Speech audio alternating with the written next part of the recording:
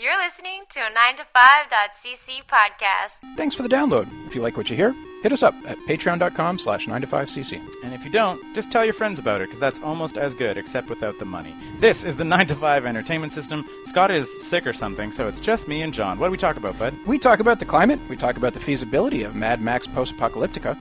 We talk about Gerard Depardieu, symbols in Quebec, the WFTDA tournament, the Georgia W. Tush Classic. We talk about hot takes. We talk about Baby Driver, the Raptors, hooray for St. Louis, and Sekiro and Vidya. And the thing that we talk about is hot ones, not hot takes. Yeah, whatever. All this and more on 9ES. Enjoy the show, everybody.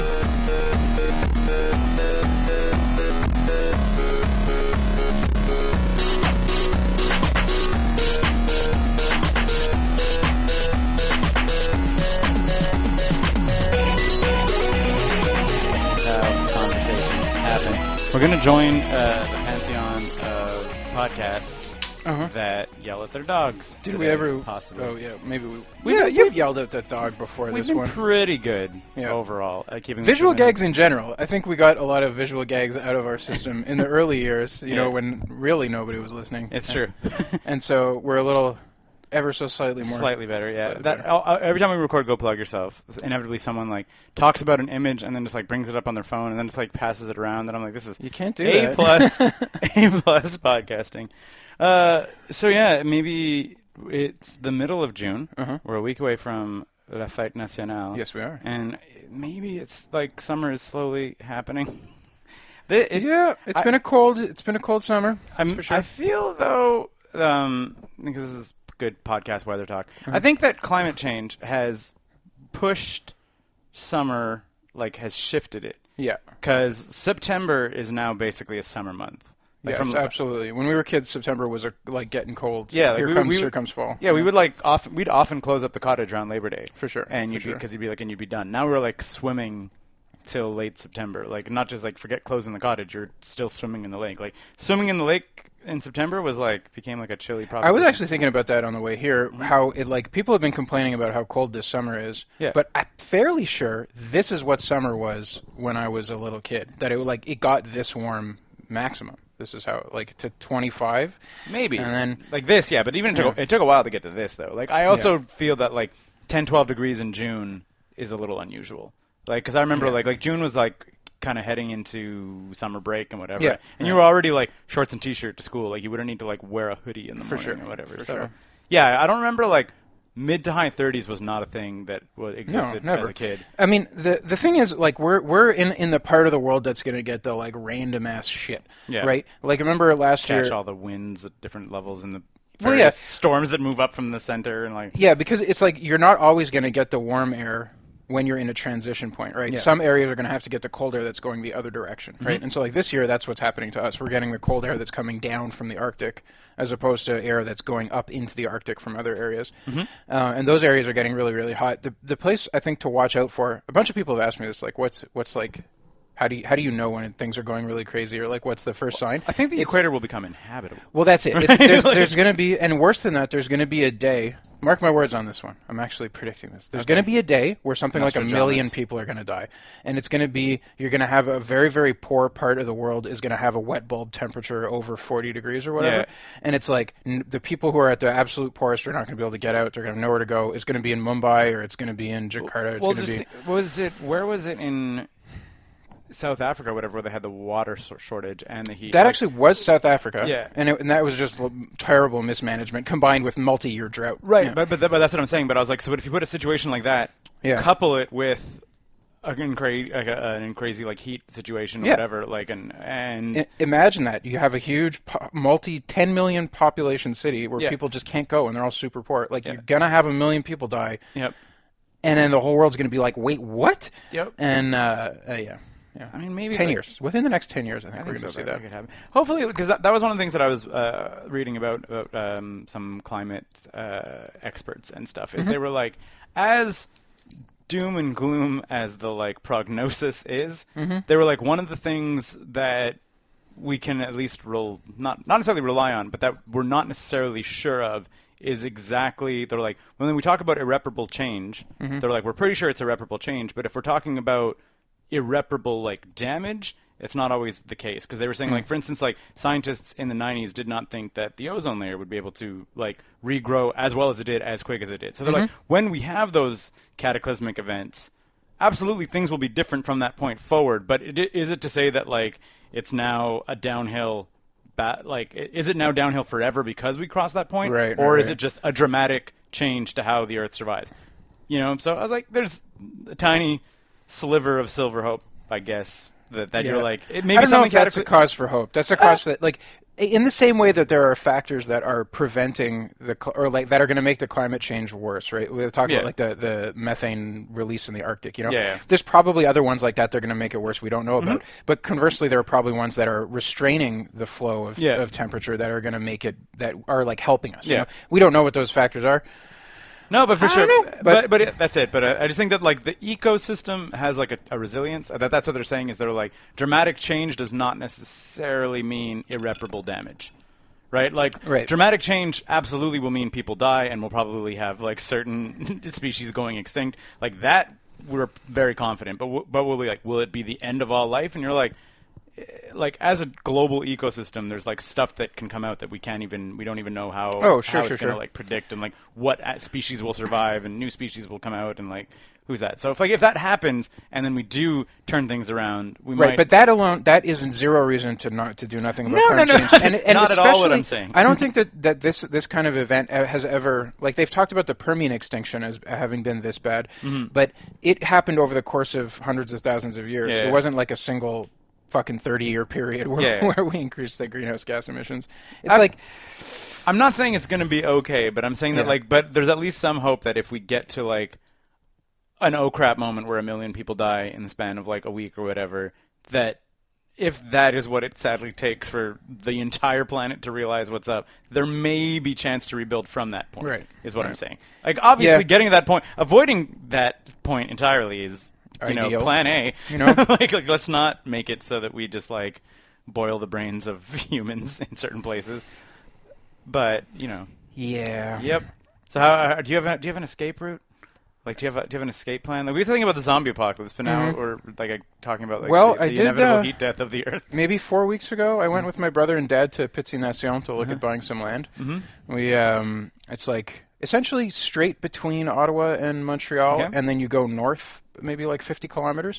If you imagine that, like, you follow that path between Montreal and Ottawa, there's like, it's the Ottawa Valley, right? And then there's like, it's fertile there, but then you go north of it and it's like shitty Canadian Shield rocky soil, right? So Pittsy-Nation, there's like a kind of a valley in the Canadian Shield that gives you maybe 100 kilometers of good soil going north. We're thinking about buying some land. And maybe making a LEC compound. Bug out zone. And I'm gonna my plan for the end of this year is I'm gonna build potato boxes in the backyard. I'm gonna learn how to plant and make potatoes. I mean, and then if the bombs drop, I've got potatoes and I've got bees, and we're gonna be okay. Honey and potassium. Potatoes have more than potassium. You could just about live on them. Almost. Corn though, you got to get into corn too. I don't know about that. Corn's not the best survival. Food. Yeah, but you can turn corn into fuel. When you're like in full.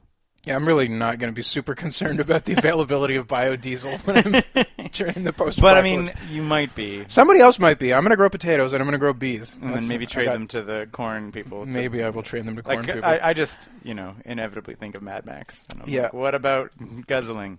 It is so preposterous that is how this life manages to survive. Can you imagine how fast they would all kill each other? So fast. What? In a Mad Max scenario, like, how many battles can you have where like 2 or 3 guys die before it's going to wipe out your population over the course of a year? Yeah, very quickly. Very quickly, right? And there'd be no bullets. I think there'd that's be no the conceit of Mad Max, right? Is that while we're seeing this part of it, like, it is not the norm. Like, I feel that like a car showing up is like a dragon showing up in, say, like Westeros, right? Like it is not like everyone has a battle car or whatever. Like, I feel most people in the world of Mad Max do not ever encounter the like road warriors. Yeah. Like, you know, it's just like there's a couple of them, you might even hear about them, and they're like stuff of legend. Like I feel that like like when you see those battles going down in Mad Max, that's all of the battle cars like in Australia. You know what I mean? Like it's not like this is happening 100 times Constantly. over. Yeah. So, I don't know, because in my fantasy land, that was happening nonstop, 24/7, everywhere. Mad Max was one of 1,000 guys just like him making trouble for one of 10 million different packs of equally preposterously named and costumed warriors. As it is. Yeah. That's it. That was always my kind of take on it, was that there was just such a small. Like I mean, like they even kind of how much more boring that fantasy is. Like in me, there's like 400 Thunderdomes, each one more preposterously named. Nope. Yeah, but I mean, there's even that a little bit in Fury Road, right? Like where there's like the steering wheels are all like kept aside. Like it's like driving is like it's expensive, and it's like a special occasion to be like light the war things, and you're like, oh snap, we're getting in our cars and we're gonna go. Like they're not just driving around for any old asshole for any reason. Yeah, I mean even at the beginning of Beyond Thunderdome, Max is getting his car towed by horses or camels or whatever. Like he's not driving; he has his car like saddled up to a thing. So he's like, yeah, if I'm not traveling fast, why would you waste the gas? Why would I waste fuel on this? So anyway. Yeah. This is, the mandatory 9to5.cc talks about Mad Max portion of the podcast. We almost had a 10-minute period where it did not occur. What's happening? I mean... Other than Scott being being ill. And I'm kind of sad we're not getting to talk about movies, because I was really excited to talk about that. His crappy movie. Yeah. Man, I had read about what a piece of shit that was. And I don't know if you remember, we saw another Gérard Depardieu hit piece. Yeah, we talked about this last episode a little bit, but which we said that may have been like atonement for doing this one. Yeah, exactly. Like maybe he was like, oh wait. I don't think that's the case. I think Gérard is really poor. He's like notorious, right? He left France when they raised their tax rate and got in all kinds of trouble for I don't know, whatever, bailing on the French people.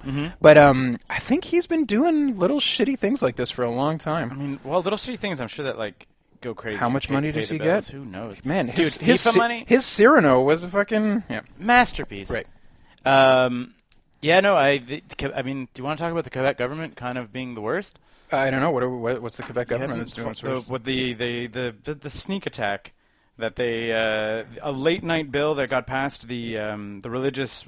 The ban on all religious iconography and thing? Exactly. Are we not happy with religions being kicked out of our National Assemblée? I think I'm okay with that. Yeah, but it's not just that, right? It's if you're a cop, you can't wear like your own headgear. I don't know, man. I think there's an argument that says that that's good. Maybe, but I think it's not. It's not a discriminatory one. I think it kind of is. I don't know. Does it in any way impede you from doing your job? It's not a question of doing your job. It is a question of doing your job. I don't think it is. I think there's more of a question than that. I mean, there are other questions. There's like people from other countries for whom any religious insignia is a symbol of oppression and torture, and we want our people here in Canada to be neutral. I think our government officials should all be neutral in matters of religion at all times. So, also... And seeing a person in a position of authority displaying a religious symbol which is opposed to one which you hold true can be offensive. So I think that's okay. So that's one bill. Right. Yeah, okay. That was the bill that prohibits the wearing of religious symbols by state employees in a position of authority. Okay. Right? Which includes cops and whatever else. Sure. Which, I mean, and everybody's already saying of like, what about that cross around your neck that you wear inside? And if you can't see it, is that okay? But you're like, but no, because of what if you ever do see it? You know what I mean? Well, like, if you don't, I mean, I think that's okay. I think you should not have any religious symbols of any sort because the Canadian government should be neutral to all these things. But I don't know. I don't necessarily consider like religious head covering to be religious symbols. Like I don't. That's a tough one. You know what I mean? Yeah. I'm like I was like, do you want to rock like a giant like Star of David around your neck? Weird. Do you want to wear a yarmulke? Different. Do you know what I mean? Yeah, I do. Is a cop wearing a yarmulke like it is a religious paraphernalia, but it's not necessarily a symbol of the religion. It's a really tough one, and that's where I get like kind of weirded out about it. Where I'm like, you are in no way changing my ability to recognize that you are a policeman by having a yarmulke on, you know, as an example, or to have a turban on, or whatever. But the point is not whether or not you can do your job. The point is that I want and I expect that the Canadian government should be neutral in all forms of this stuff. And if you come from a country where you've been oppressed by another religion... Police? Well, okay, I know you can't. You know, like that's what I'm saying. It's you're like, right, but if we're going to write rules, right. we should write them so that they're fair and that they're well intentioned from the beginning. And I think in all things the government should be neutral for this. So that's one. Yeah. Yeah. Which I think that you can make that argument. I think it's a reasonable argument to make that you want your position of authority to be completely neutral. Yeah. Is that how it's going to be? And it's on top of that too. There's like a weird like provision for how they're going to like monitor it and stuff like that. Which I'm like, is that and that's obviously my first question. I'm like, is that actually going to be applied fairly across the board, or are we just going to pick up on Middle Eastern religions? Because that's a whole other thing. I guess more troubling than that, though, is that due to they're imposing a new values test on immigration, whatever that means, right. And in the process, threw out roughly 16,000 applications affecting 18,000 people who were like in the middle of their application process because of that values test. And what is it? Do you have questions from the values test? I don't. I would love to. But yeah, so if you had an application on the go, garbage. And like these applications are not fast things. So 18,000 people, 16,000 applications thrown out, rejected because they didn't have a values test, which was not in place when they started the process. That's fucking awful. And that, I mean, to me, that's kind of the worst one. Like, because there is, like I said, there is a conversation I think about the iconography, whatever. But I'm like, you're throwing out applications of immigrants because of a values test that you just decided to introduce that they didn't. Extremely shitty. Yeah, that's pretty shitty. And it's like they're like taken together. The legislation sends a very loud "not welcome" message to a lot of citizens, both established cultural minorities and those who were hoping to join, like the province, who have application processes on the go. I don't know. It's weird. So anyway, so the state officials impacted include police officers, judges, government lawyers, jail guards, and one of the ones that are most controversy behind is teachers. Right. Right. Where it's like, it does kind of fall into you usually don't view a teacher as a symbol of the state. I absolutely disagree very strongly. I absolutely see teachers as being an important symbol of authority that people don't respect. Authority, just how much it goes into your mind and into your body. And I think the Christian church benefited greatly from having priests over the years. Papa whatever was in charge of everything. He taught you everything. He kept your soul safe. And it is offensive to me that teachers should be able to display symbols of their religion. The argument that a head covering is not a symbol of your religion is a fucking good one, though. Yeah. Like, it's not necessarily, and even our Christian women for a very long time had to wear head coverings, right? Like, especially nuns, but for many, many years it was the same for...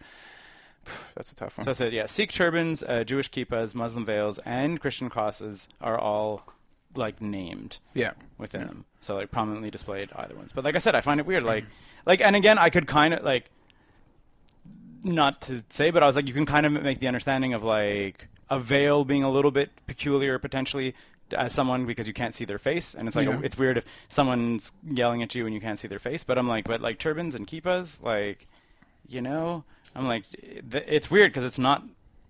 Like, it's funny because it isn't and it is. Like there's nobody wears a kippah who is not Jewish. Right.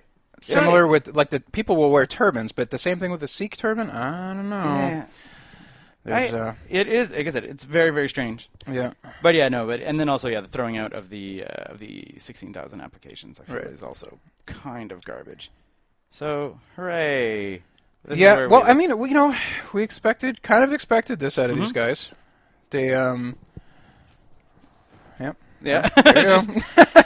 Yeah, no, we were, obviously, I was at an unbelievably kind of inclusive event, obviously, over the weekend. There was the WFTDA how was that? Sanctioned Georgia W. Tush tournament. Yep. It was just a rando tournament? No, well, it's what they call like a WFTDA sanctioned tournament, which means that it's like a bunch of WFTDA, which is like the NHL of roller derby. So A teams playing against each other, but then they also brought in some B travel teams and some juniors. So, but it's like, because what happens now is in order to have your ranking kind of up to date, you need to play like a certain number of sanctioned games, and then they look at like point differentials and points weights depending on, like, if you're a 10th ranked team playing a 2 ranked team, your points matter more for the 10th ranked than the second ranked. Sure, it's presumed that the second rank is going to like mop the floor with the 10th ranked. I guess all of this is because there's not really a full circuit to have every team play. There isn't a full circuit, and so you see more and more of these like big kind of weekend long tournaments where you'll have like 5 or 6 teams will come and play each other all at the same time, so they just need to travel to one spot instead of traveling to like we had there were teams from let's see, there was New York, Jacksonville, Florida, St. Louis, Montreal obviously is the host nation, Helsinki, and Australia. Helsinki. Yeah. Like Australia is like literally the number two, number three, depending on the day. They trade back and forth with Gotham. Ranked, not Helsinki, Victorian, Australia. Is like one of the number 2, number 3 ranked teams in the world right now, and it's like they need to just fucking constantly travel to keep their points up and to keep it whatever. Because if they play against like the other leagues in that area, like most of the South Pacific leagues are just like bottom leagues and whatever, so they like always need to like travel to Europe or North America. And, boy, that's rough. Yeah. They, I mean, how much money these girls got to spend flying across the Atlantic over and over in the Pacific? Yeah, for sure. But I mean, it's one of those weird things where we talked about how like the sport grows so differently than we're like, because like most of the time we see sports growing, we see them like we know from history, like hockey, like or baseball or whatever, started off from like a couple of cities nearby. Yeah. But I guess like because of the internet and stuff, like the phenomenon, the fad of roller derby, like picked up globally, kind of all over the place. So like like I said, very kind of early on, London became a very good team when Europe was not competitive, but London got good because they got in a little bit earlier, so they were flying over all the time. Same thing too with now we see this in Australia. So it's a weird thing that you're like, like it would not have happened 100 years ago that this one that also women getting together and smashing into each other and being engaged in physical things. A league of their own says otherwise. The world has taught me about that, there's pro baseball when the men went to war. Could have been pro roller derby. What was the tournament called again? The Georgia W. Tush Classic. Yeah, it's named after the founder of the Montreal Roller Derby League, Georgia W. Tush. We were like hanging out with this weekend, Pat and I, and we are just sort of like, hey, do you regret that name choice now that a like internationally recognized tournament is a pun on George W. Bush that you thought was funny 12 years ago, and that was your like skater nom de plume? She isn't more happy now that there's a tournament named after her? Fucking right. Yeah, the tournament is named after her, absolutely, but that she just selected Georgia W. Tush as her moniker. Anyway, but so obviously kind of hanging out in a very, very inclusive, kind of like open-minded environment was just sort of like the exact opposite of that. And then when you read that you're just throwing out applications and stuff, you're like, man, I was like, every now and then when you're like, hey, society is getting to somewhere, and then you're like, no, though, I don't... Well, come on. I don't know. I feel so I get why it's happening. I think, like sociologically speaking, like xenophobia as a driving motivator, I can get my head around. Right? You're like, people are coming who are not like me, and I don't like that. Like, it's almost a normal. It's a normal reaction. Of course it is. Like, if a bunch of people come into your house and they don't share any of your values or opinions, you're going to be like, get out of my house. Right. Like, and, like, kind of, like, xenophobic and Islamophobia and all that other stuff is sort of like, I think it's just, like, it's a gross extension of that. But it also, I feel that we should be a little more rational and be able to, like, override that knee-jerk reaction. You know what I mean? Like, you're talking about civilization, overriding our base instincts, right? But I mean, everybody's on a different path along that scale. I get it, but it seems like it's weird to me that you're like that you had like a civil rights situation like coming up on what, like 60 years now, and then you still have this stuff. Like, you know what I mean? Like, it seems weird that like I think that you can kind of see the direction to go and then just be like, no. Like, I was watching this thing. I was watching Hot Ones. Do you know Hot Ones? People eat spicy wings on. Yep. I tried not to watch it because I felt like it was like people I like advertising hot wings at me, and I don't give a shit. Well, it's interesting because they actually do like little interviews as they are forced to eat the hot wings, and then they eventually cry and scream. So like they the last sauce that they put on is like a 2 million Scoville. Deal, like, which is barely fit for human consumption. I don't know why you would put that in your mouth. It's very dumb. But anyway, so I watched the Trevor Noah one that just came out this week, and he was talking about how he felt that the racism that because his book is called Born a Crime, right? Because he has a black mother and a white father, I believe is the mix, and he was born like during apartheid, so he was like, it was literally. What happened between his parents was a crime, like punishable by up to 5 years in jail, like whatever. So he's like, but he's like, I find that he's like, obviously I'd love to live in a world without racism, but he's like, I find South African racism easier to deal with because he's like, it's at least honest. I can be like, hello, racism. This is how I deal with it. He's like, this weird, like, I'm not racist, but some black people, he's like, that's way worse. He's like that weird, like, under the carpet racism, because he's like, because that under the carpet racism can, like, turn into torch burning at, like, the drop of a hat, whereas it's not, like, organized. He's like, if I had to deal with racism, having organized and legislated racism is almost easier to deal with than this weird, like, denial racism that, like, kind of, I think, permeates in a lot of the world. Being like, I'm not racist, but then you are. You're just not honest about it, so you just catch people off guard. I was like, it was a weird point, like a weird topic that I was like, huh. I was like, I don't know, which one is worse? But he was like, I would rather deal with it in my face. I couldn't agree more. I think all of the censorship we have happening online now is like terrible. It allows people to hide their and like forces people to hide, kind of. Yeah. When you have a circumstance where somebody says something that could be interpreted as being racist, but also maybe they had a point, they just didn't really explain it out really properly. Yeah. They made a stupid tweet while they were drunk, and then all of a sudden people start to crucify them. Like, that event, other people who might be struggling with their own beliefs are now going to be afraid to talk about it, and they're going to think like, oh shit, well, you say anything about this, you get jumped on. Yeah. Well, and then that was kind of what like Trevor Noah was saying. He's like, he was like, subsequently, it was easier to have a conversation because you could sit down and be like, so you think that my mom should not have loved my father, and I know that. Yeah. Like, now let's have a conversation. Like, it's not like, oh, I think that your mom and your dad shouldn't have hooked up, but I won't say it because I don't know what you might think. Like, it's much easier to get all of a sudden to the meat of the, like, so why do you think that? Right. As opposed to a person potentially lying to you and saying that they don't think that when they secretly Absolutely do. Yeah. I don't know, I was like, it was interesting. And a little more thought-provoking than I thought Trevor Noah eating hot sauce was going to be. Yeah, I don't know. I have not been fair to any of those videos. I thought it was a dumb concept and didn't watch any of them. Oh. I mean, I don't know how they necessarily started, but like in recent times, like, because he does like kind of legitimate interviewing while it happens. Is there like a brand of hot sauce he's advertising the whole way through? Not the whole way through. Right. No. I'm just saying, like, there's the main one. There's like the main brand, which is like the one that makes 2 million Scovilles, whatever. That's always the last one. Yeah. But apparently there aren't many hot sauces on the market that hot anyway. No. Which is fine. And then usually there's usually like one kind of like featured brand, and then the other brands are sort of all over the place. But it's not like every hot sauce that they have. Like, sometimes they'll have like this hot sauce from a small thing, so they're also kind of doing a little product placement for some of the small hot sauce. Okay, it's still an advertisement for hot sauce. Right. And then listening to somebody eat it, maybe somebody that you want to talk to. I don't know, man. I mean, but it's just like, it's the same thing as like, I feel that it's just like, it's an organized, like, I watch people not advertising just like do like the ghost pepper challenge or whatever. It's also, I think, kind of fun to see celebrities like undone. I guess. Like to see like Gordon Ramsay, whatever, like crying and needing to go to the bathroom. Like there is that is also one of the payoffs. That's kind of fun.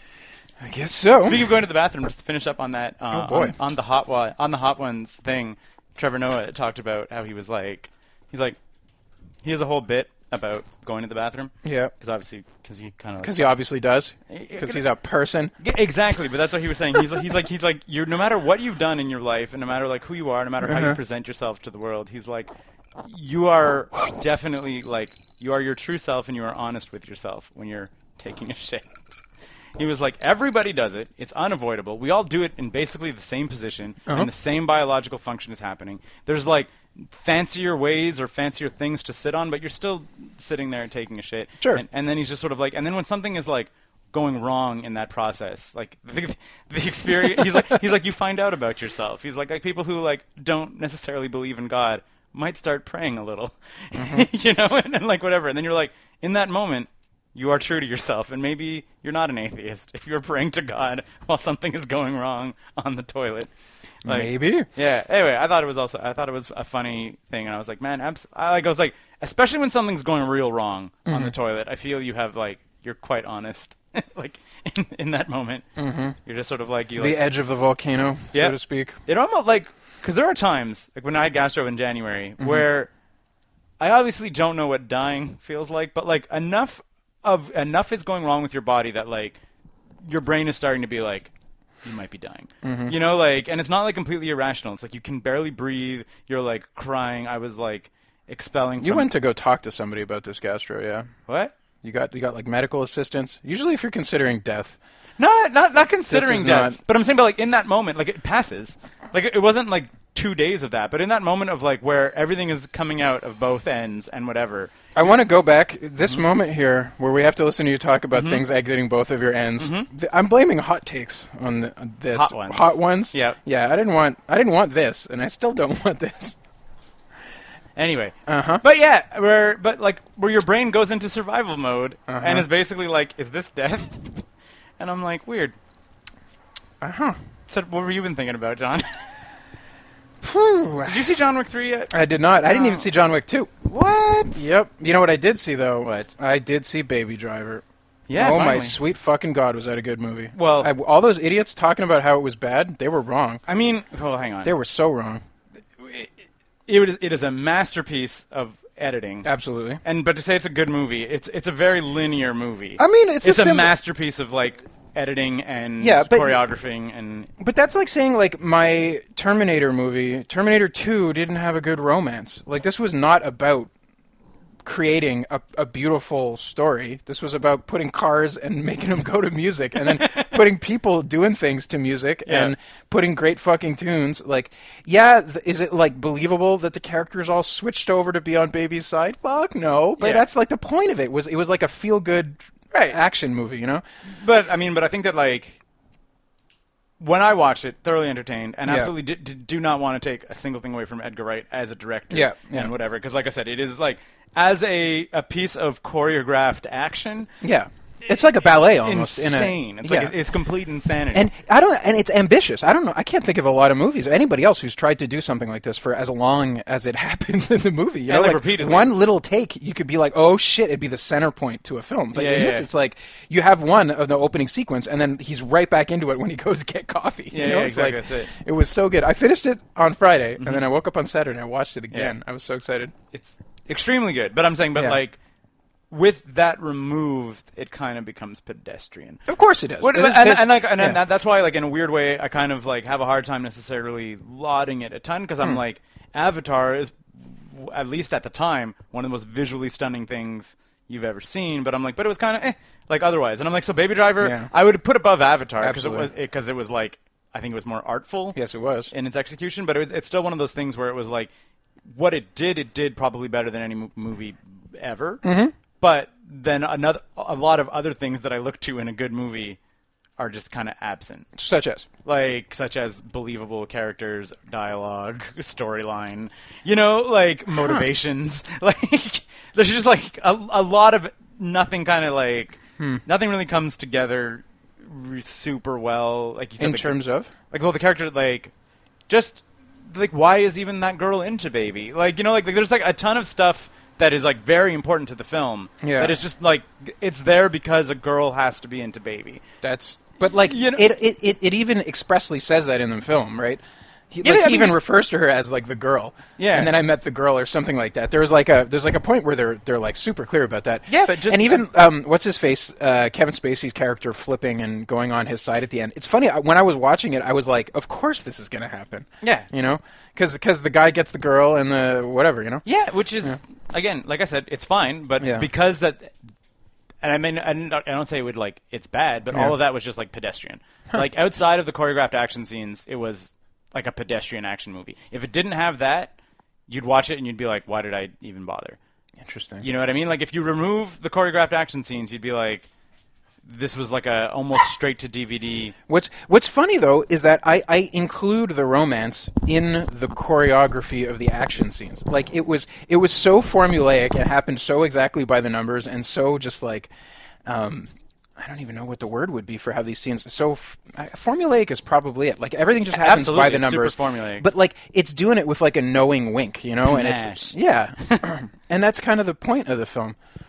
I guess. I think the other point was giving the big fucking finger to Nicholas Winding Refn. Who's Nicholas Winding Refn? The director of Drive. Because he has the character do the I'm too cool, cooler than school, like no face, no expression, whatever. But then he also has heart in a sense that Drive, whatever Drive character's name was. Also, even the Scorpion guy. No, but the thing, one of the things that like, and I was like, you kind of got to be kidding me about this movie was that just sort of like, oh, I like to listen to things and then just sample them together into this cassette situation that also it sounds tremendously like Kid Koala, so I'm It sure does. so I'm very, very good at it. And then I'm like, what? And then you're like, oh, I have that recorded. I'm like, because of course you do. I was like, that's like next level, like MacGuffin nonsense. What do you mean? But just in terms of like, and doesn't, I mean, you watched it more recently than I did. I watched it like a year ago. Doesn't the fact that he has it recorded like prove like to be a crucial thing to figure it out or whatever? No. They catch that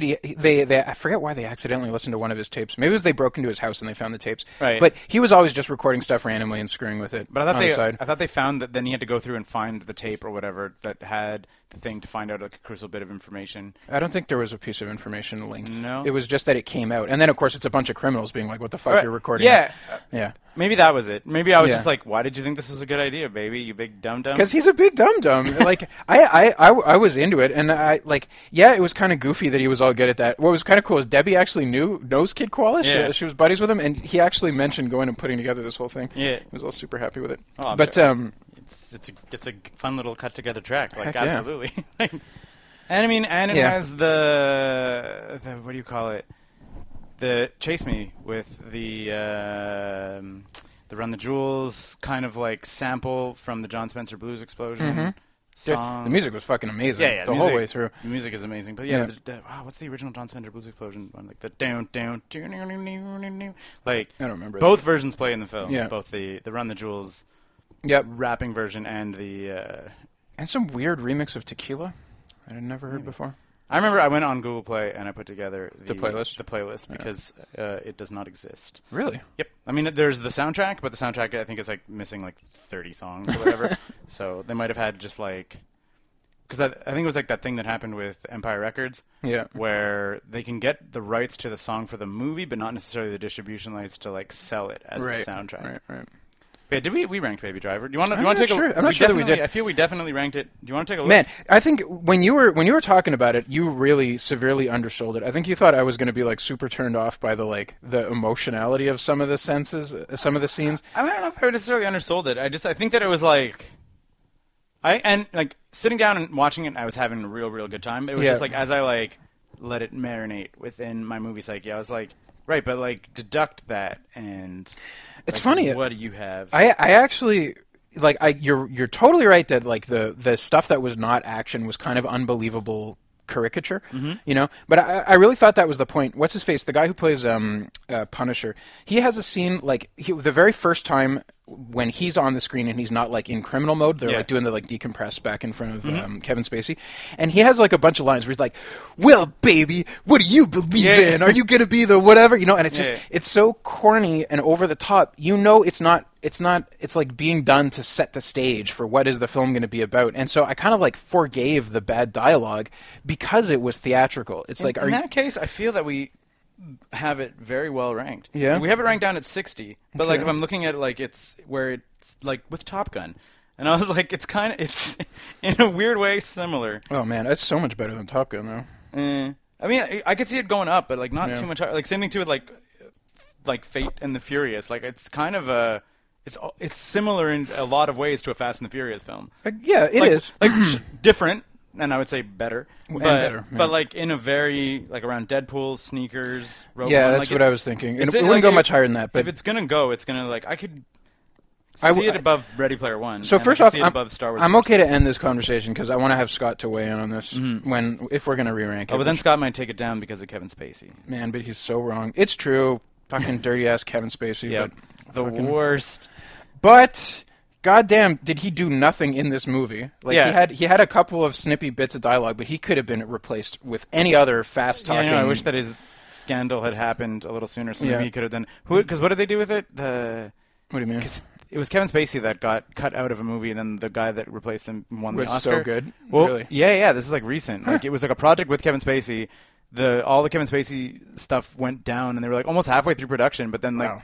Apparently the director, whatever, I think it was Kevin Spacey, like looked at the script and then was like, no, I can fix this anyway. Cut him, get out. Yeah. and then just did it. Like, yeah, cut all the scenes, cut everything. I'm gonna look this up. Well, anyway, we can step back from this, but I like even if we only bumped it up a little bit to like the Deadpool, like this, that being lower than Deadpool, man, that hurts. So Kevin Spacey was cut out of a film and replaced by Christopher Plummer. Huh. And it was. And the film was? The film was... It was Ridley Scott reshooting all of the disgraced actor scene using Christopher Plummer again, and instead, and the film was the J. Paul Getty biopic, which was called, I cannot seem to remember. Well, still didn't see it. All the Money in the World. And did All the Money in the World win an Oscar? This is what I want to find out. Well, The Money in the World. I don't know about that, and I don't care about Kevin Spacey, but holy shit, Baby Driver fun. He was nominated for Best Actor, and Kevin, I don't think he won. He was nominated for a role in the Best Supporting Role, but I was like, that's a hilarious slap in the face to be like, I'm the relief pitcher, and now I got nominated for an Oscar. Yeah. Sports. We had sports news. Did we? Yeah. Is it because the Raptors won the? Yep. What is that a spoiler? What? You can't stay like spoiler free in the world of sports. They're literally like, we record this on Monday. They literally Toronto. Most people did not work today because of the parade. Like, that's fucking crazy weird. It is not. Do you know how few people would be here on parade day when the Habs win the Stanley Cup? It would be like... Yeah, but it's hockey with a storied tradition, whereas the Raptors... The first ever NBA final championship won in the country? Go on, Keith, remind me. How many Canadians on that team? One. One? Gary Boucher. Oh, I thought you said none. None on the active roster in the finals. See, of course. But I'm just saying, but it's like, it's basketball. You play 5 guys. Like, you have 20 some odd people on the roster and you play 5 or 6. Like, it's like if in hockey you could only play your top line. Do you know how many fewer like non-Canadians would be playing hockey if you only had top line players? We'd still have a couple. There would be some, but not many. And like I said, there is in fact one. Okay. Like, there isn't one person on the roster from the Raptors who like played real minutes and is probably going to end up being like a reasonable player. Like, he's not just a... So what's the fallout? Are we going to get a Montreal team? You think is there space in the... It's weird. Basketball has suffers from the thing where the season occurs at the exact same time as hockey. Right. Which is kind of becomes a losing proposition in a town like that Montreal. is as like hockey-centric as Montreal. Like, I feel that we're more likely to get a baseball team before a basketball team because which they're making a lot of noise about. Yeah, exactly. But I think that this definitely opens up the possibility to a basketball team in other countries and whatever. Like, I don't know if you saw. So they kept Peel. Peel was shut down for the Grand Prix weekend, and they just like kept the street shut down to turn it into what they call like Jurassic Park, which is the area outside of the arena where everyone was watching the playoffs. But then like Jurassic Parks started opening up all over Canada and whatever, like various parks and stuff where they were playing the games outside and free, so you could kind of enjoy the atmosphere and stuff. So yeah, they kept down Peel Street kind of closed down, and it was like between Renee Levesque and St. Catherine, just like mashed with people who were out there to watch the game. Well, like, does on the that way translate here, to 82 games or whatever, or 40 some odd home games of pitting people in the arena? It's the Monday afternoon, right? And on the way here, I want to say I saw 5 Raptors shirts. Easy. Like they're all over. Yeah, and today's parade day also. Today's the big the celebration.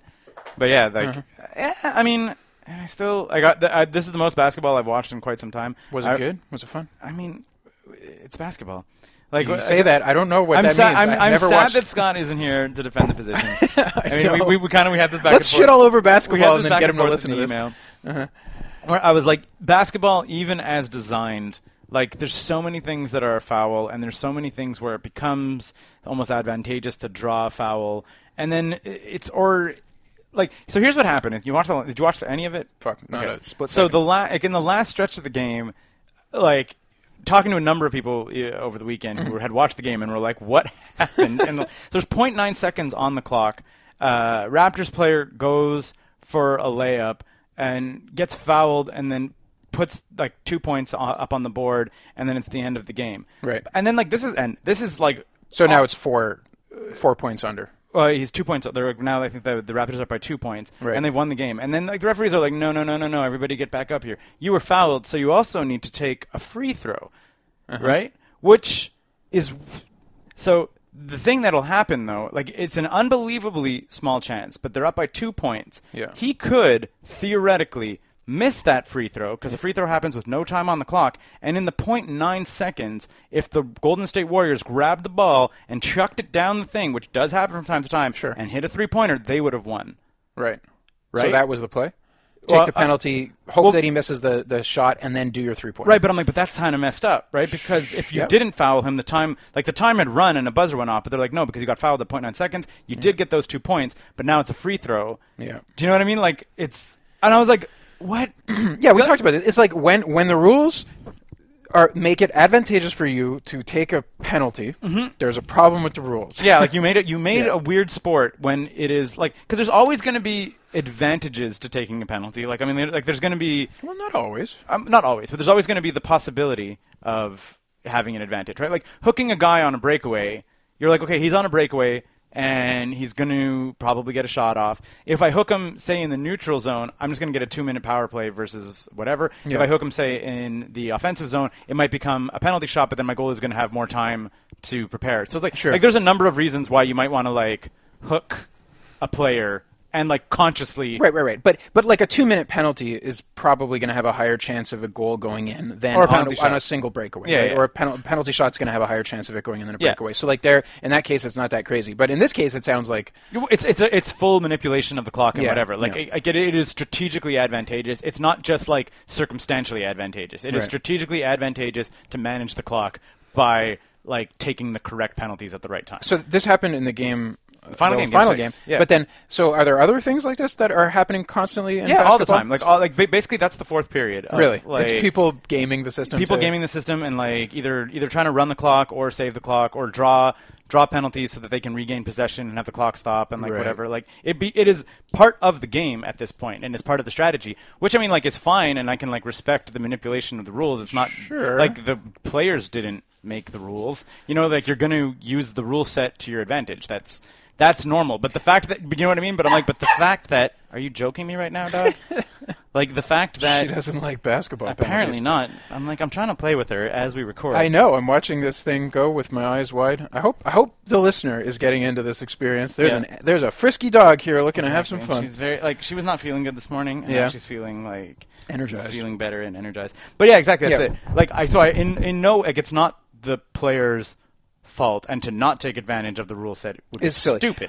But it's totally true. But the fact that the rule set like encourages and rewards it, you know what I mean? Like you're like maybe, and you're like it's so much of the rule set that you couldn't, I don't think, just like reverse it. I guess us conspiracy theorists can eat our hats at the game's ending in 6 rather than 7.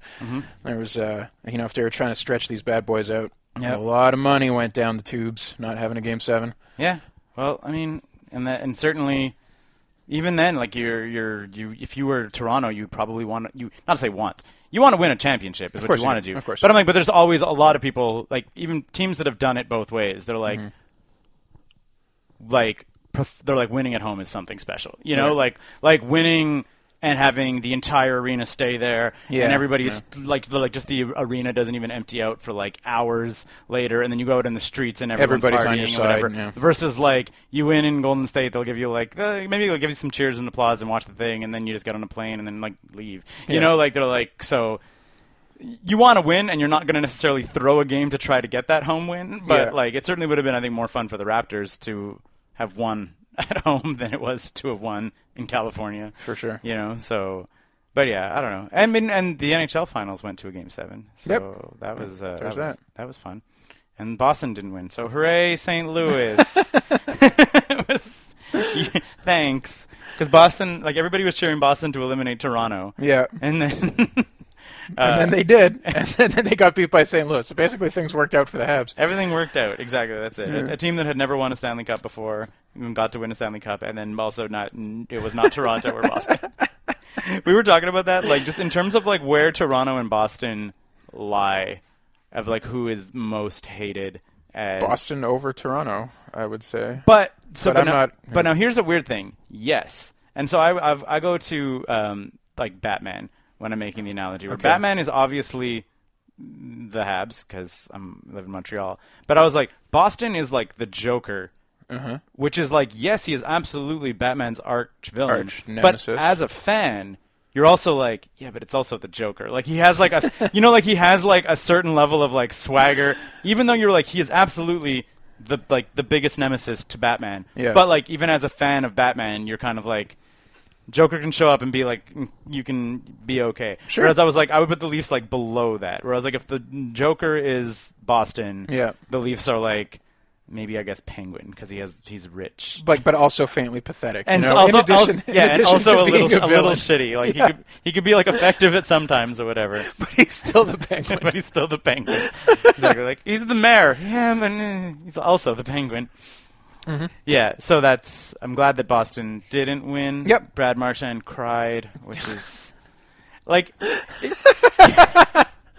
taking glee in a grown man weeping. But the thing is that it's a grown man who takes glee in like screwing with the media and screwing with the fans and being kind of that like he's there was another player whose name is escaping me right now, who was referred to as the little ball of hate. Okay. Who, like, Brad Marchand has become referred to as like the new little ball of hate and whatever, and is like a personality and like whatever. What does Brad Marchand play? I actually Boston. Boston. He plays for Boston. He's a forward. Yeah, he's a forward. He used to like just be like a pest and an instigator, and he's gotten like better and better, and he's now like quite a complete, very accomplished player. Huh. But still, he's the one that licked a dude's face. Licked a dude's in a scrum. face. He was like, and licked a guy's face in a scrum, and everyone's like, what? And Dude. like he's just doing that stuff to get a reaction. Totally. So, like, where would I normally take pleasure in watching a man who's incredibly emotionally invested in sport cry? Probably not. But when it's that guy, I'm like, it's always bummed to see people who you're giving up you're just like, I'm sure just like knocking years of usefulness off of your life by like being an NHL player, right? Like you're just like, you're scrapping all kinds of bits how much of your money? body. I mean, you are making the money, but I'm just saying, but like there's still a certain amount of like exertion and effort that it takes to win a Stanley Cup that I feel is like beyond like money notwithstanding. Like it's a lot easier with the money, but I'm like even with the money, I feel there's a lot like you find out like what's his name, Ryan O'Reilly was playing with a cracked rib since the first round, and you're like, like what, like. And not getting. I've read broken ribs are some of the most painful things that there is, and it's like it's not really debilitating. You can just power through it. Yep, and he did so, and then also had the first time in history. It's either only him. I think he might have been tied with Gretzky if it had been 3, but he had 4. Ugh. So it was but he did. He's the only person that scored in game 4, 5, 6, and 7 of the Stanley Cup Finals with a cracked rib, dude. Like with like a nagging cracked rib, and he was like he ended up winning the Conn Smythe, like the playoff MVP award and whatever. Not because he had the cracked rib. Like that award is not it's not a charity case. It's like he was the best forward on St. Louis Blues by a wide margin with a cracked rib that he got in Dallas like 2 months ago and has not had it properly medically dealt with because he was in the playoffs. That's awesome. Yeah, that like stuff like that. I'm like, yeah, like there's a lot of people that would bail even with the money on the line of just being like, screw this. For sure. Like you need to be driven, I think, by like a deeper layer of passion. So what else? What else is going on? We can just round this out. Played any games? Played any games? Not really. There's a really exciting Dungeon Crawl Stone Soup tournament that's been going on. Oh. Hey-o! DCSS tournament, which I did not participate in because I'm pretty pathetic. But they do like you have to pick the same type of race and class, which is essentially how you decide the difficulty level in Dungeon Crawl. Like the dungeon's always the same, but the races are not balanced against each other. The classes are not balanced. So everybody plays the same one, and then you play online where all your games are automatically recorded on the servers, and then they just take whoever gets the highest score using that race and class combination. Gets the maximum number of points for the tournament for that round, and then there was like 5 weeks of it, which was pretty awesome. And they picked like absolutely. When was this game initially released? 94 or something. It was another game called Lindley's Dungeon Crawl. Okay. And then he, I guess, stopped maintaining it. And is it like continually maintained? Are there like new items and stuff? Oh yeah. So it's like 20 years of active development ish. Yeah, 25 even. Okay. And it's like there isn't one developer. It's the Stone Soup part of Dungeon Crawl. So there's like a whole group of devs. There's like 100 of them or something. And then every now and again they program enough stuff to be released into a release, and it comes out. And it's like it's big stuff too. They change like not just new races and classes, which is kind of to be expected, but they change, the mathematics that goes into some of the dungeon layouts. So they rebalance some of the rogue elements, whatever. And stuff. Yeah, that's cool. Yeah. That's like, I mean, that's some next level awesome. nerd stuff. Like, no, like in a good way, like where you're just sort of like, we're just gonna like to have done something that's compelling enough that like there's still like a pretty big active player base. Oh, for sure. Like now, I'm sure it's not more than 1,000 people, or like 10,000 maybe worldwide. Yeah. Apparently, the Japans and Korea have enormous population bases. Yeah. Because it's an insanely hard game that you like only weirdos on the internet want to play, and they every now and again they get together and they make a post about a change that was in the game, and you can always see in the forums it's like, "Hello, we are from Korea's server. We want to say thank you for this whatever the change," because they don't always get the communications back, and like the main dev team is all English. Yeah. That's super fun. I guess, I mean, we could talk about it, I suppose, a little bit. You must have played the new From game, no? Yeah? Yeah, I played it for a couple hours, and I was not grabbed by it. Huh. And you even got it, like, on pre-order. I remember you were like, my charging cable. Yep. It happens, and I've been less grabbed by action games as the years have gone on and on. Like, the games that I play have become more and more exclusively these, like, free roguelikes. And so, I don't know.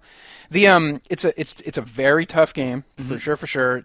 It's where Dark Souls often you'd have a big fat shield you could hide behind and you could do kind of tanky stuff. In this, it's like you got your katana, and so it's all like high speed. Flippies or nothing. And I'm sure that I'll get into it eventually. But it didn't grab you. Was it like a setting or whatever? Because you got into Bloodborne real fast. Yeah. Yeah, but Bloodborne was also like Victorian Lovecraftian nonsense, which is like it was like, amazing Victorian, straight up, but like it's like straight up real wheelhouse of like exactly, as opposed to maybe like honestly, feudal Japan. I thought that it was just going to be Victorian stuff, and the Lovecraftian horror that got into Bloodborne was a total fucking surprise to me. There's in the game because it starts off just like werewolves and vampires or whatever, but then it's like elder gods, and then the elder god stuff comes out. And what's even cooler is if you do very well in the game, like I don't know if you remember Dark Souls or if you played it enough, there's like rare items that you can get that return you to being alive. Like normally you're in your soul form, and then you use one of them and you become alive. Well, there's an analogous item in Bloodborne called insight. Okay. Right? The idea being that like you learn more and more about what's going on as you accumulate insight, and then you spend your insight bringing you closer to madness. But if you get enough insight, you can trigger the reveal about there being Lovecraftian monsters involved way ahead of time in the plot. You just like all of a sudden you walk out in the streets and you're like, oh shit, I can see these things now. I didn't get to there in the plot. I got there by being good. So it was just like all of a sudden I turned a corner and the whole fucking game that you've been walking through all of a sudden is revealed. The sky is orange. There's giant spider monsters crawling over the buildings. It's pretty cool. That's cool. Yeah. So what's it called? The new one? Feudal Japan? Oh man. I forget. Sekiro. Yeah. Look, it's It definitely has some weird Lovecraftian kind of stuff that I haven't really gotten to the reveal yet, but there's definitely like ghost monster type stuff that's more. Yeah, I mean, you could see that they could easily pull to it from like weird like Japanese folklore stuff and whatever. Yeah. So here's the bit that stopped me. You have obviously it's a lot about samurai and doing like samurai type duels, and I ran into a samurai guy who was a kind of like a mid-level boss that came with a bunch of ads. So there's like 4 little samurai guys that you can kill by doing a couple hits, and then there's him. So what happens? You go, you fight him. Okay, he kills you. All right, not too bad. You come back, you get to him again. You grab one of his ads, you drag him off, you kill the ad, and then you get to him, and he starts the fight aggroed. So you're like, okay, that sucks. Why don't I grab the ad, pull him off, jump into the river, swim around the corner. Okay, now it de-aggroes him. And then you go back up to the spot. And now he's like very slowly walking back from the point that he de-aggroed to his like normal pathing point. Yeah. So you got to wait 10 minutes for him to do that. Okay. Then you go back to the area and then you drag off another one of the ads and you kill it. And then you realize the like only way or like... I'm sure you could just run in and kill him and kill all the other guys, but like if you've died on him 5 times, then you're like, okay, I'm going to try and find the other path now. Circumvent it or whatever. By killing the ads really slowly. And then you're like, okay, I've just spent 30 minutes dragging ads into a corner to fight this guy, and now I don't care. Yeah. And I'm going to go play something else. That has always been my experience with From Software stuff. Is it's like it's not like people are like, oh, you don't like punishing games. I'm like, I played a lot of Super Meat Boy, man. I was like, it's not the punishment, but I was like, Meat Boy has the thing where you're just sort of like, and again, and again, and again. And it's like the longest level in Meat Boy is 90 seconds. Yeah. Maybe, maybe, like that's like, and that pacing, I feel I can put up with the like try level 100 times, but the boring downtime of like now walk around and do this and get that and then like find your little where you died and then recuperate. Like it's like the downtime time sap on some of the From Software stuff. That's what sort of put me off of it. Where I'm like, it's not always like that. Not always, but almost everybody I've talked to is they're like, there's parts of the game where that it's not the only way to play the game, but it becomes the like easier way. Like when something gets challenging, you can circumvent it by doing some like mind-numbing, time-wasting stuff, and I'm like, there's a lot of that. So there's a boss famously that you cannot see, like you get to the fog gate. You have to go through the fog gate. You get into the boss's room and you fight him. Well, from outside the fog gate, the boss is already spawned. So if you take like the longbow and you take the little item that extends the range of all your ranged attacks, you can shoot him with arrows from outside of his room. Yeah. However, at the maximum range of a ranged attack, so do like 500 arrows or whatever. Yeah, damage drops by like 95% if you go outside of its max range. So you're doing that 5% damage from your longbow attack. Yeah. So you have to shoot like 1,000 arrows into this guy. Yeah. Why do I want to play that? I don't care. I don't want to do this. Yeah, exactly. That was always kind of what put me off of it. Like I said, I tried Demon Souls, I tried both Dark Souls. I think I probably put the most time into Bloodborne. I maybe put like a good 10. Yeah, I always thought you would get into that one if you gave it time. 10, 15 hours into Bloodborne and stuff. And it's always like, and you also kind of feel it's like one of those games where you're like, I need to, at a bare minimum, sit down with 2 or 3 hours of time on my hands. Yeah, like if you play it only in 15-minute bursts, you're going to forget where you're at, and you're never going to make it. Yeah, and you won't even appreciate like the story and stuff too. Like I remember, like when I picked up my save file on Bloodborne or whatever, I was like, did not know where I was. Like I had put it down for like maybe a couple months. Didn't know where I was. Didn't know what the story was. I was like, oh yeah, whatever. Because like the story doesn't even play out in any kind of linear way. Like you're reading lot of it, like, and you're reading it from items. There are stories someone told about something that you're supposed to assemble together into a story. That's it. Yeah, I'm sure I'm going to go back to Sekiro at some point. Like I'm a big enough fan of the studio and Miyazaki in general that like I kind of feel like I should put it all together. Yeah. Was there any news out of E3 that grabbed your attention? I haven't even. I mean, the only thing I found out about, once again, because where I was at this weekend, and it's also kind of funny because their studios are right around the corner, that apparently Ubisoft is releasing a Rocket League style roller derby game. Really? That is not really like roller derby. Like it's more like rollerball, like with James Caan in it, whatever. Where it's like you have to you spin around on laps, and then one person can score, and then you need to jump through and put a ball through a hoop on a thing. But apparently, it's very kind of like Rocket League-esque, like 5-minute matches, in and out, super quick, like physics-based things. So we're into the phase where video game people are now specifically trying to build esports. Like they're like, let's make a game that's going to work as a good fucking esport because somebody's going to crack that code. But not just that too. Like there's like obviously that is where we're at. But I think like Rocket League also opened up the market for esports with 5-minute matches. Just like something you can play at a high level, be competitive, and be like 5 minutes in and out. Do you know what the viewership is like at the Rocket League I don't know. finals? I wonder. I mean, I'm sure it's a fraction of, it has a fraction of the player base. Like you can, when you log on to Rocket League, there's normally, let's say, maybe around 100,000 players logged on. Okay. Which is like very... It's a lot. But is like a fraction of League, right? Like League is like... Well, I don't know. League has been floundering. Apparently their viewership is way down this year. Like, it's been... The game's out but this for is 10 years. logged in playing the game. I mean, right. like I'm saying, like that a fraction of that probably transfers into viewers, whatever. Maybe like a few thousand.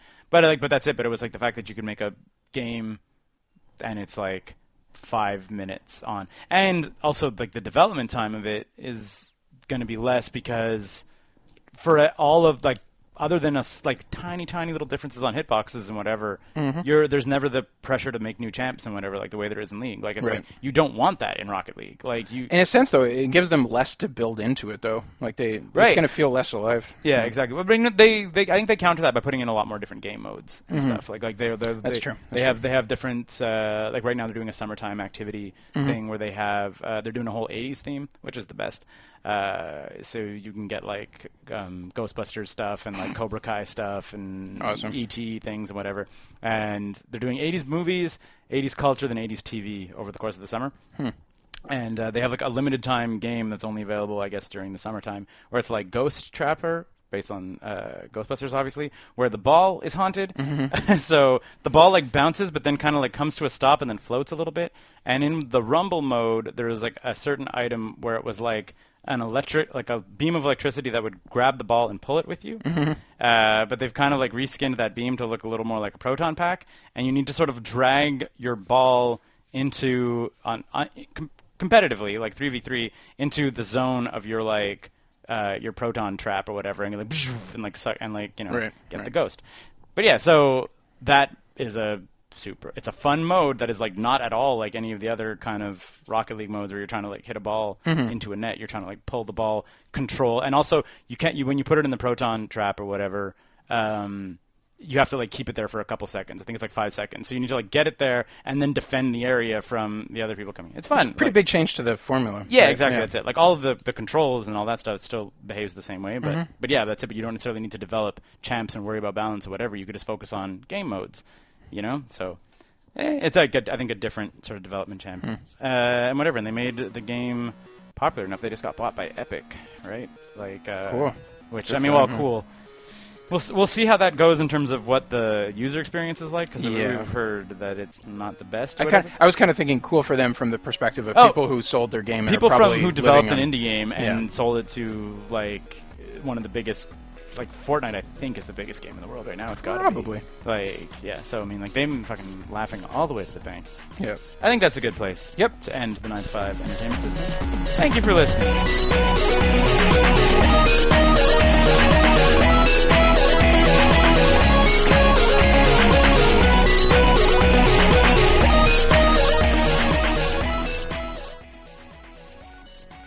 Hi.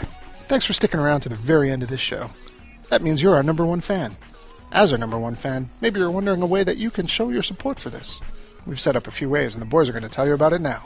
If you like this show, you might know other people that like this show, or maybe they'll like some of the other stuff that we're doing on the website. If that's the case, you can tell them all about it using all of the social networks like Instagram, Facebook, Twitter. We're on all of those, or you could just, send people links directly to the website. Or if you live in a world without the internet and you only listen to podcasts, you can tell people about it with your human mouth. There's other ways we could support us, John. If your interest in supporting us extends to the financial section, you might consider patreon.com/9to5cc.